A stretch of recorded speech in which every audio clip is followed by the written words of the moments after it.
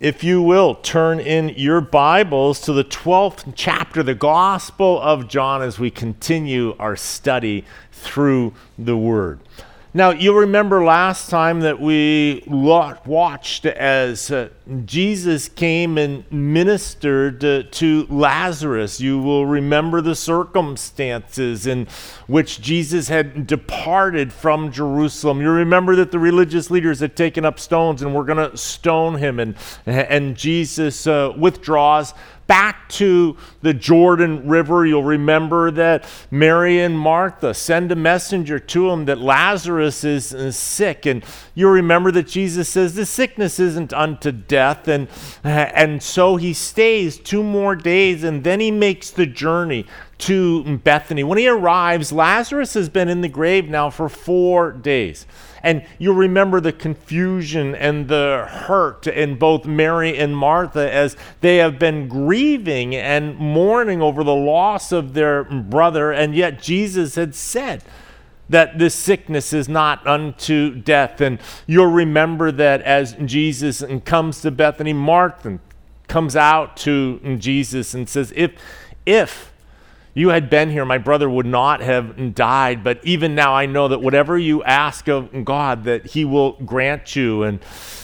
And Jesus told her that she would see her brother again. And she says, I know that I will see him in the general resurrection. Jesus says, I am the resurrection and the life. And if you believe in me, you will live and never die. And he asks, do you believe this? And she affirms, I believe that you are the Messiah, that you are the Son of God.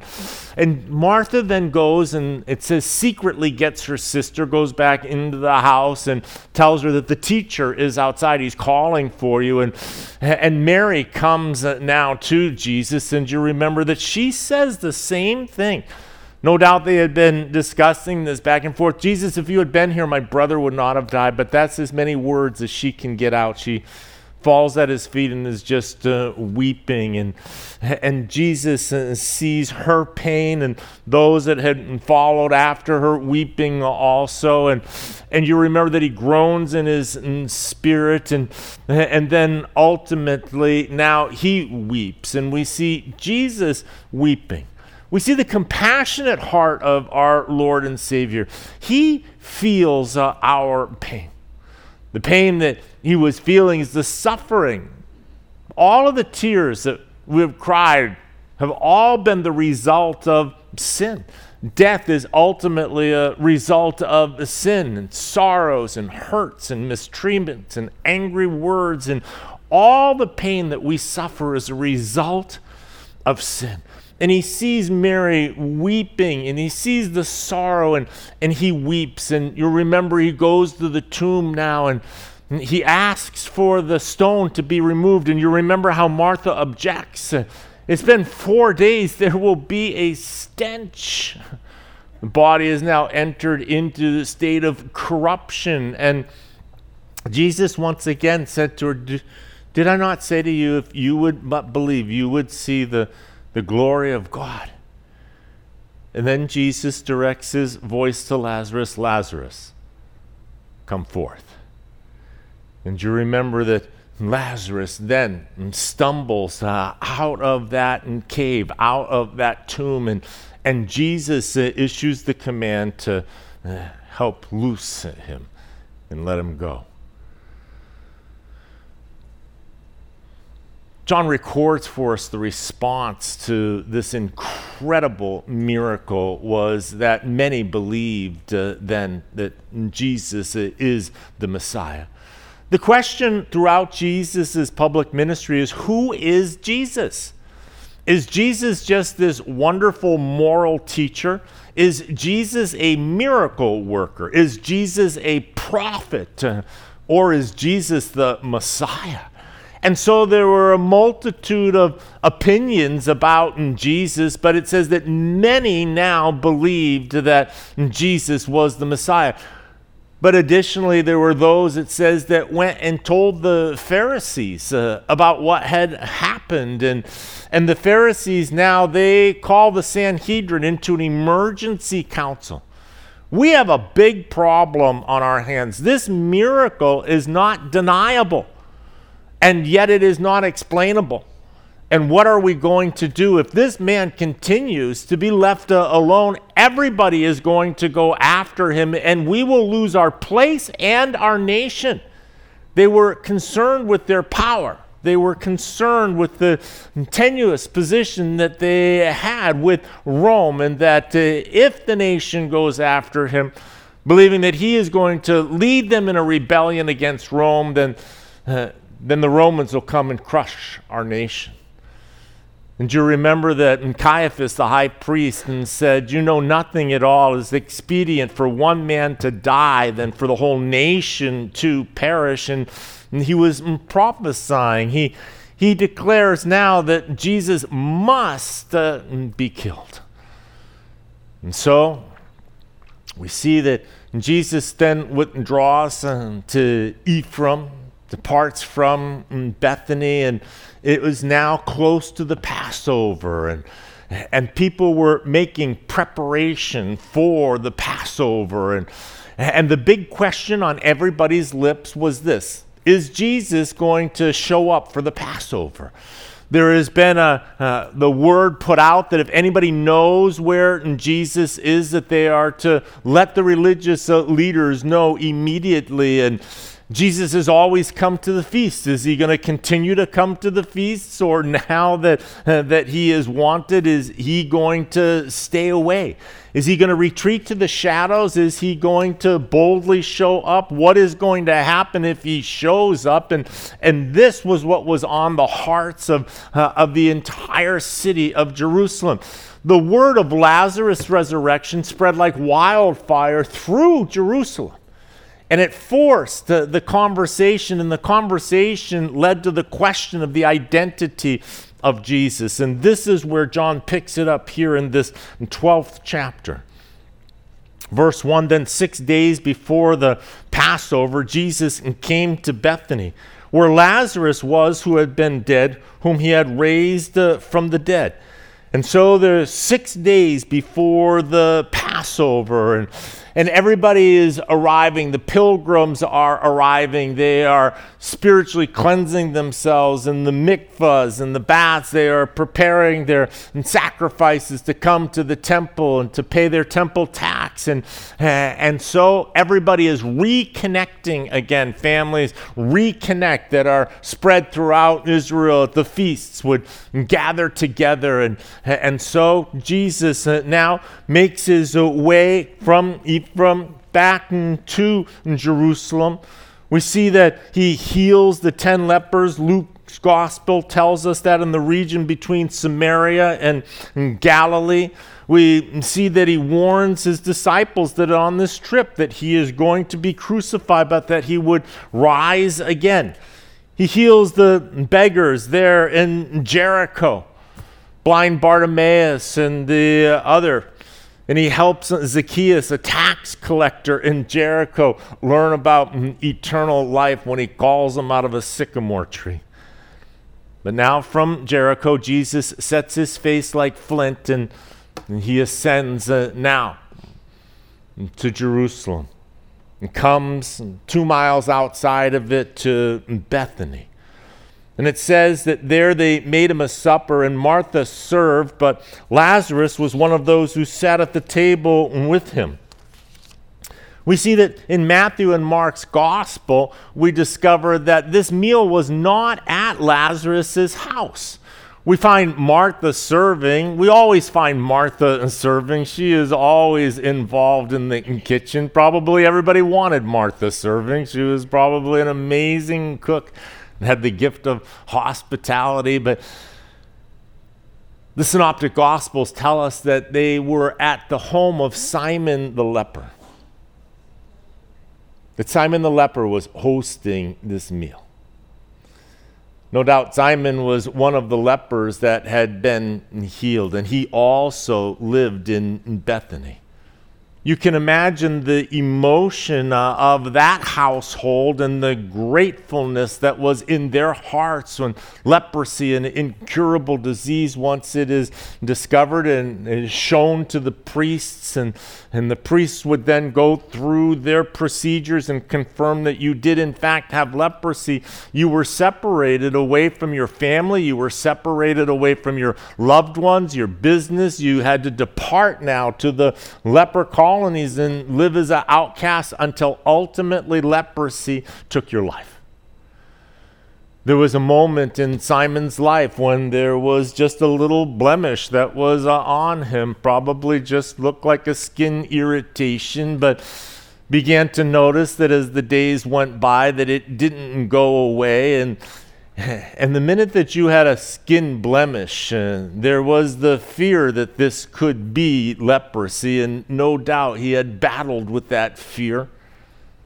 Can't be leprosy. It's just gotta just be a sore. It's just gotta be a wound. It's just gotta be an infection. And finally he gets to the point where he goes and shows himself to the priests, and the priests isolate and go through their procedures, and they pronounce the dreaded sentence: you have leprosy. I'm sorry. There's nothing that we can do. And Simon would have departed from his household and left the life that he had to join the other lepers and to wait for death to take him, until he comes across Jesus, who heals his leprosy and gives him his life back. And so here is Simon back in his house in Bethany, hosting a meal for Jesus. And a guest at that meal is Lazarus. Can you imagine Lazarus now being back? I can imagine Lazarus saying, hey, that's awesome that you were healed of leprosy, but I was dead for 4 days.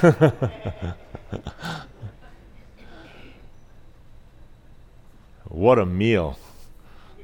What a celebration. What an amazing display of the grace and the love of God.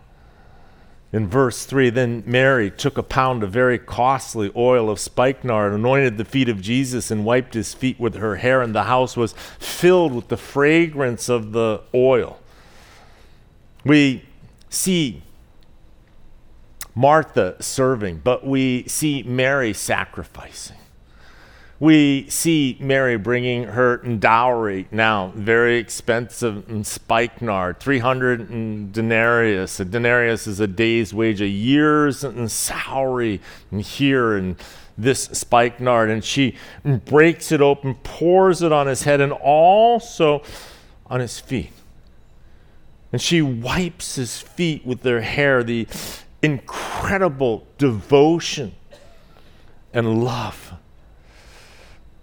And we see in verse 4 that it says, but one of his disciples, Judas Iscariot, Simon's son, who would betray him, said, why was this fragrant oil not sold for 300 denarii and given to the poor? And this he said, not that he cared for the poor, but because he was a thief and had the money box. And he used to take what was put in it. We see that Judas's character is on display here. He was an embezzler. He was stealing the money. He was trusted with the ministry's purse. He was doing the disbursements, and he was helping himself to the money that was coming into the ministry. And here he sees this large sum that could have come into the purse, and he could have carved out that for himself. And he sees this opportunity, and he publicly criticizes Mary's generosity. And we see Jesus now defending her. But Jesus said, let her alone. She has kept this for the day of my burial. For the poor you have with you always, but me you do not have always. Let her alone. Jesus defends her. we see that her act of worship draws criticism. And instead of Mary defending herself, notice how the Lord defends her. And Jesus then places a meaning on this. This was done in preparation of my burial. He says, the poor you will have with you always. I want you to know that there will always be others that are less fortunate than you to be able to reach back and to help.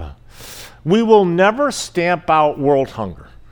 Any organization that seeks to eradicate world hunger is going against the very word that Jesus says. There will always be hungry. There will always be poor. There will always be an opportunity to minister to others. But here we see that Jesus is declaring, but don't put the ministry of others above your devotion to me. The social gospel loses sight of the relationship with Jesus Christ. And the centrality of the social gospel is that we will go and do good things for other people, but it lacks the devotion to Christ. Now, a great many of the Jews knew that he was there, and they came not for Jesus' sake only, but that they might also see Lazarus, whom he had raised from the dead. And so a great many came. Not only the one who had been raised from the dead, but the one who had raised him from the dead are together. And people wanted to come and to see these two. In verse 10, but the chief priests plotted to put Lazarus to death also, because on account of him, many of the Jews went away and believed in Jesus. Here we see the chief priests now are plotting to put Lazarus to death also. They had already purposed in their hearts that Jesus needed to be done away with. But now what do they do with this witness of the power of Jesus? Well, they will kill him also. And they will silence the witness of Jesus Christ. We see the opposition now of the government against the church. We see the persecution of Christianity, of Christ and those following after Christ, all the way back, even before the crucifixion itself. The tension between government and church goes long throughout and has been with us throughout all of Christianity. It is absolutely nothing new. Jesus is Lord, or Caesar is Lord. And this goes back even before his triumphal entry in his final week. We see here that in verse 12 now, the next day a great multitude that had come to the feast when they heard that Jesus was coming to Jerusalem took branches of palm trees and went out to meet him and cried out, Hosanna! Blessed is he who comes in the name of the Lord, the King of Israel. Now, I want you to know that John, remember that he expects that you have got familiarity with the synoptic gospels, Matthew, Mark, and Luke. And in Matthew, Mark, and Luke, we see the triumphal entry recorded in all of the gospel accounts. However, John gives us a different perspective. In Matthew, Mark, and Luke, you walk with Jesus. The scene is Jesus coming to Jerusalem. John's view is from inside of Jerusalem looking outwards. And here it says that the next day a great multitude that had come to the feast, when they heard that Jesus was coming to Jerusalem, they go out to meet him. Now there was a crowd with Jesus as he is coming down the Mount of Olives, and they are laying down their cloaks and they are singing the hosannas. But you'll remember that throughout all of Jerusalem, the word had gone that Jesus had raised Lazarus from the dead 4 days in the grave. And when they heard that Jesus was coming, They now rush out of Jerusalem, and this crowd comes out and meets the crowd that is with Jesus. And now, as he makes his way, John tells us in fulfillment of Zechariah 9:9, here then Jesus, when he had found a young donkey, sat on it, as it is written, "Fear not, daughter of Zion, behold, your king is coming, sitting on a donkey's colt." The Synoptic Gospels take us from Bethany as Jesus begins in. He stops at Bethphage and tells two of the disciples to go in and to find the colt that is tied and to bring it. And you'll remember that the mother and the colt is brought, and Jesus sits upon the colt. But John lets us know that while it is in fulfillment of the Scriptures, the disciples didn't know that they were fulfilling Scripture at the time. It says in verse 16, his disciples did not understand these things at first, but when Jesus was glorified, then they remembered that these things were written about him, and they had done these things to him. And therefore the people who were with him when he called Lazarus out of his tomb and raised him from the dead bore witness. And for this reason the people also met him, because they had heard that he had done this sign. Jesus' public ministry really was in Galilee, outside of Jerusalem. This was the miracle there that swept through Jerusalem, and John lets us know that it had a tremendous impact upon the people. And while it had tremendous impact on the people, the influence of Jesus made the religious leaders nervous. And the Pharisees therefore said among themselves, "You see that you are accomplishing nothing. Look, the world has gone after him." The popularity of Jesus was offensive to his enemies. The popularity of Jesus is still offensive to his enemies. In verse 20 it says, "Now there were certain Greeks among those who came up to worship at the feast. And then they came to Philip, who was from Bethsaida of Galilee, and asked him, saying, 'Sir, we wish to see Jesus.'"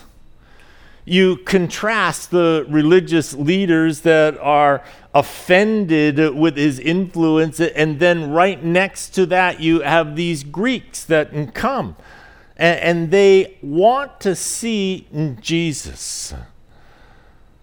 They had heard of Jesus somehow, perhaps his reputation as a teacher or a worker of miracles, or perhaps they had heard about Lazarus being raised from the dead.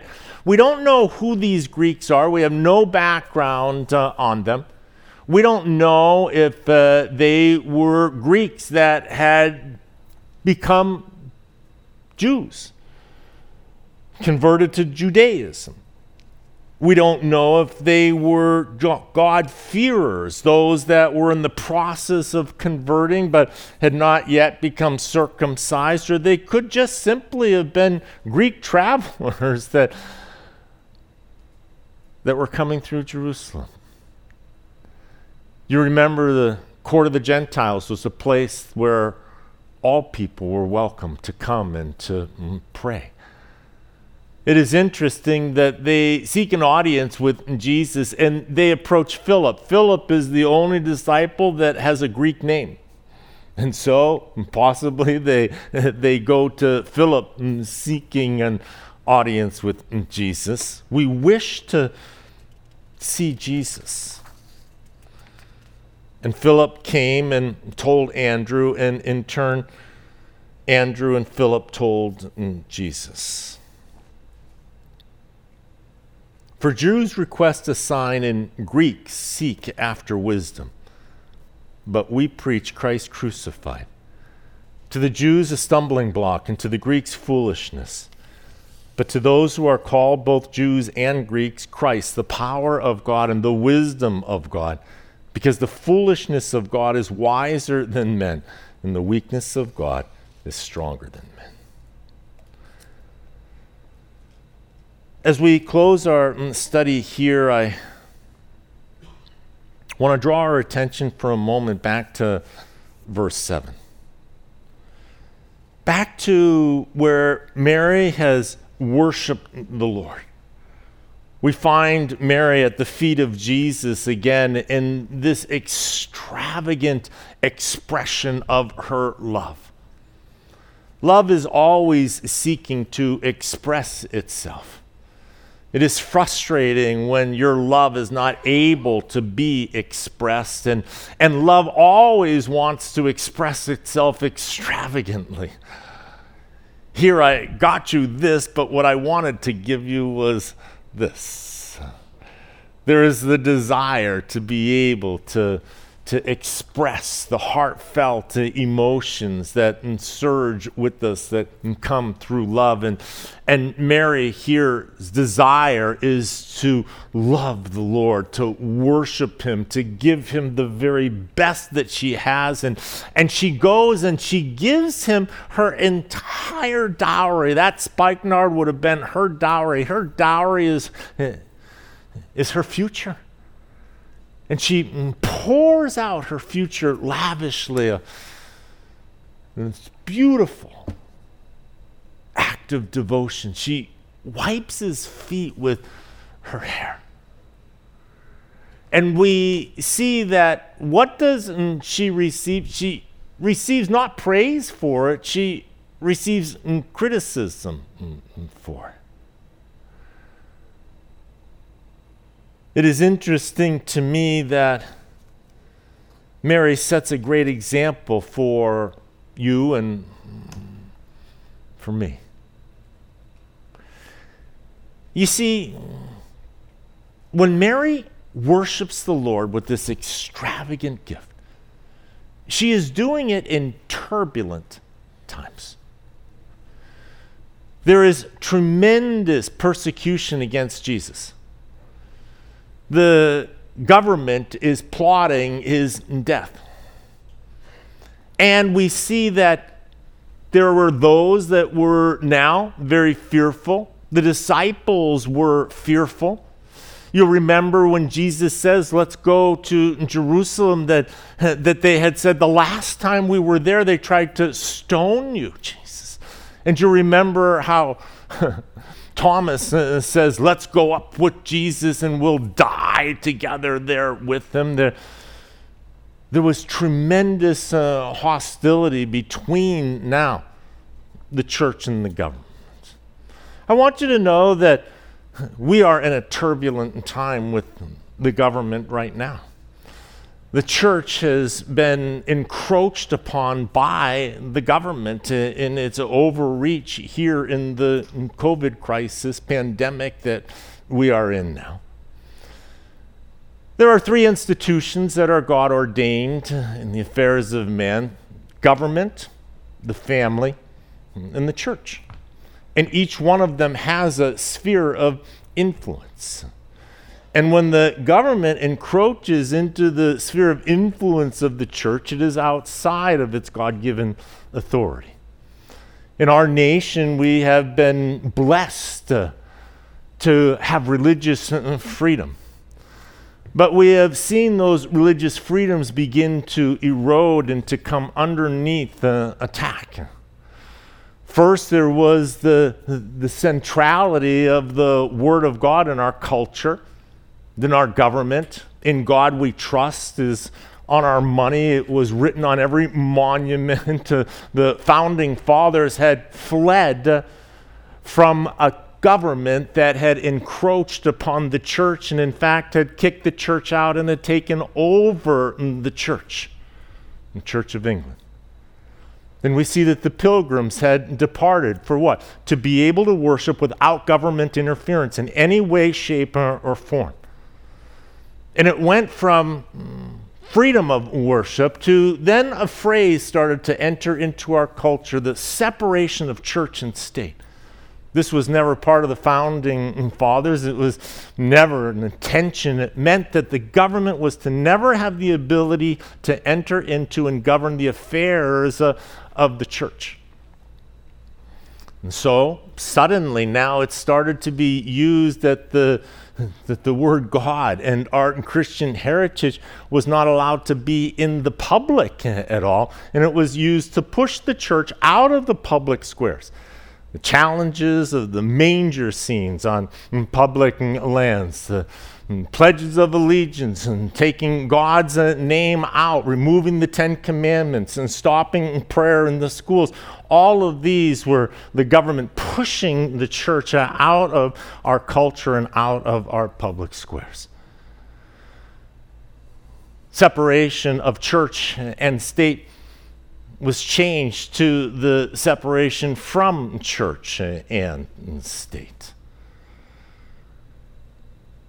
Here we see that what has happened now is that the government during the period of the COVID pandemic has declared that the church is not essential. When the health concerns were established, there were two groups, essential and non-essential. If you were essential, you were allowed to use your own best judgment to keep the influence and area safe as you possibly could with guidelines that would be given to help while you were allowed to continue to operate. If you were non-essential, you were told to shutter in place and to close your business. And the church was put into the category of non-essential. Non-essential. Petitions were made. Possibly this was just an oversight, this non-essential. Letter was written, hundreds of pastors signed it, no movement whatsoever. Court challenges. Certainly we are essential. If people are dying, then they need the church more than they have ever needed the church. When people are sick and when people are afraid, when people are suffering, the church has always been there to come and to minister. That is the time that the people turn to the church. If ever there was a time that the church is essential, it is in the middle of a pandemic. And yet the government told us to shutter in place.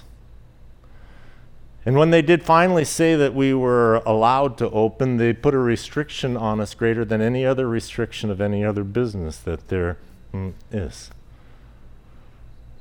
And so we have witnessed now the shot across the bow on an attack upon our religious freedom. Non-essential. Our government's view of the church is that we are non-essential. I would argue that the government has it very badly wrong. I would say that not only are we essential in the middle of a pandemic, I would argue that we are the most essential. For if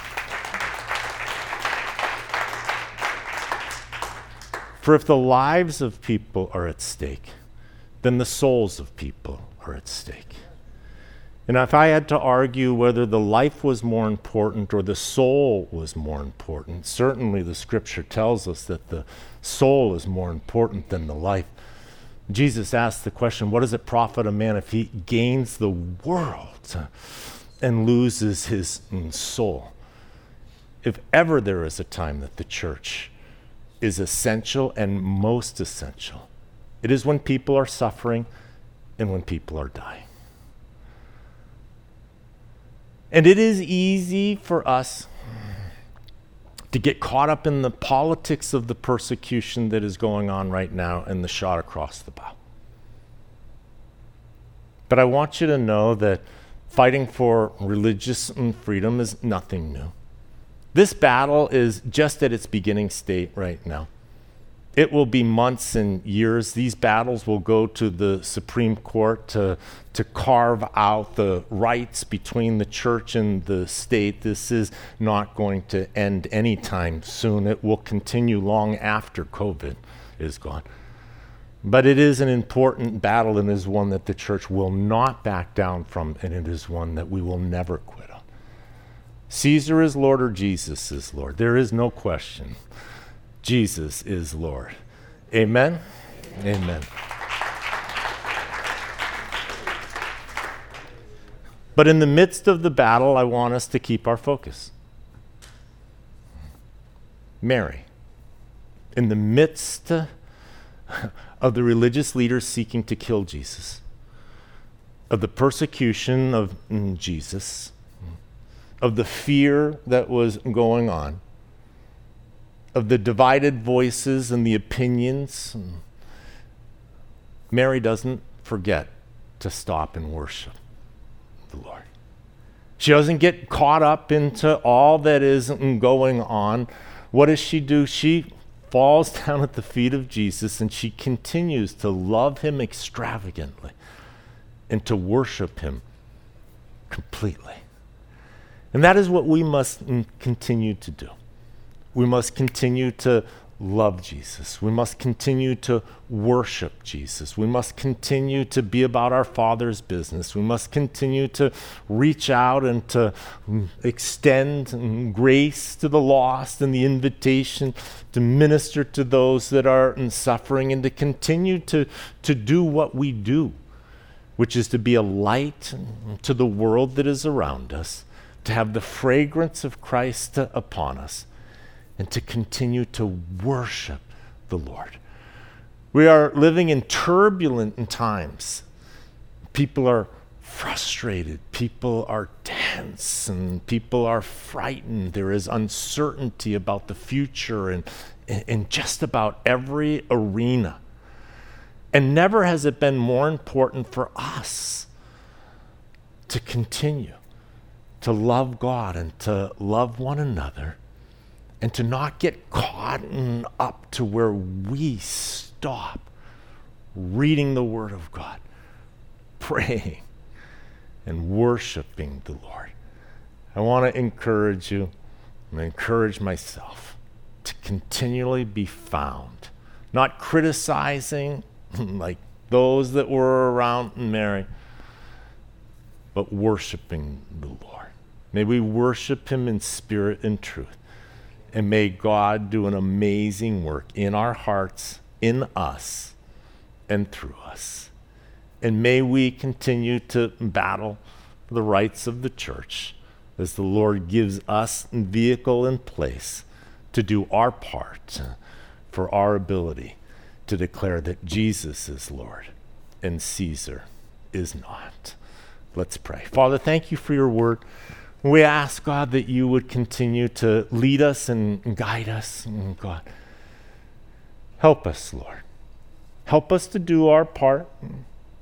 But help us also, Lord, to be found at the feet of Jesus, worshiping, sacrificially, giving him our very best. And it's in Jesus' holy and precious name we pray. Amen.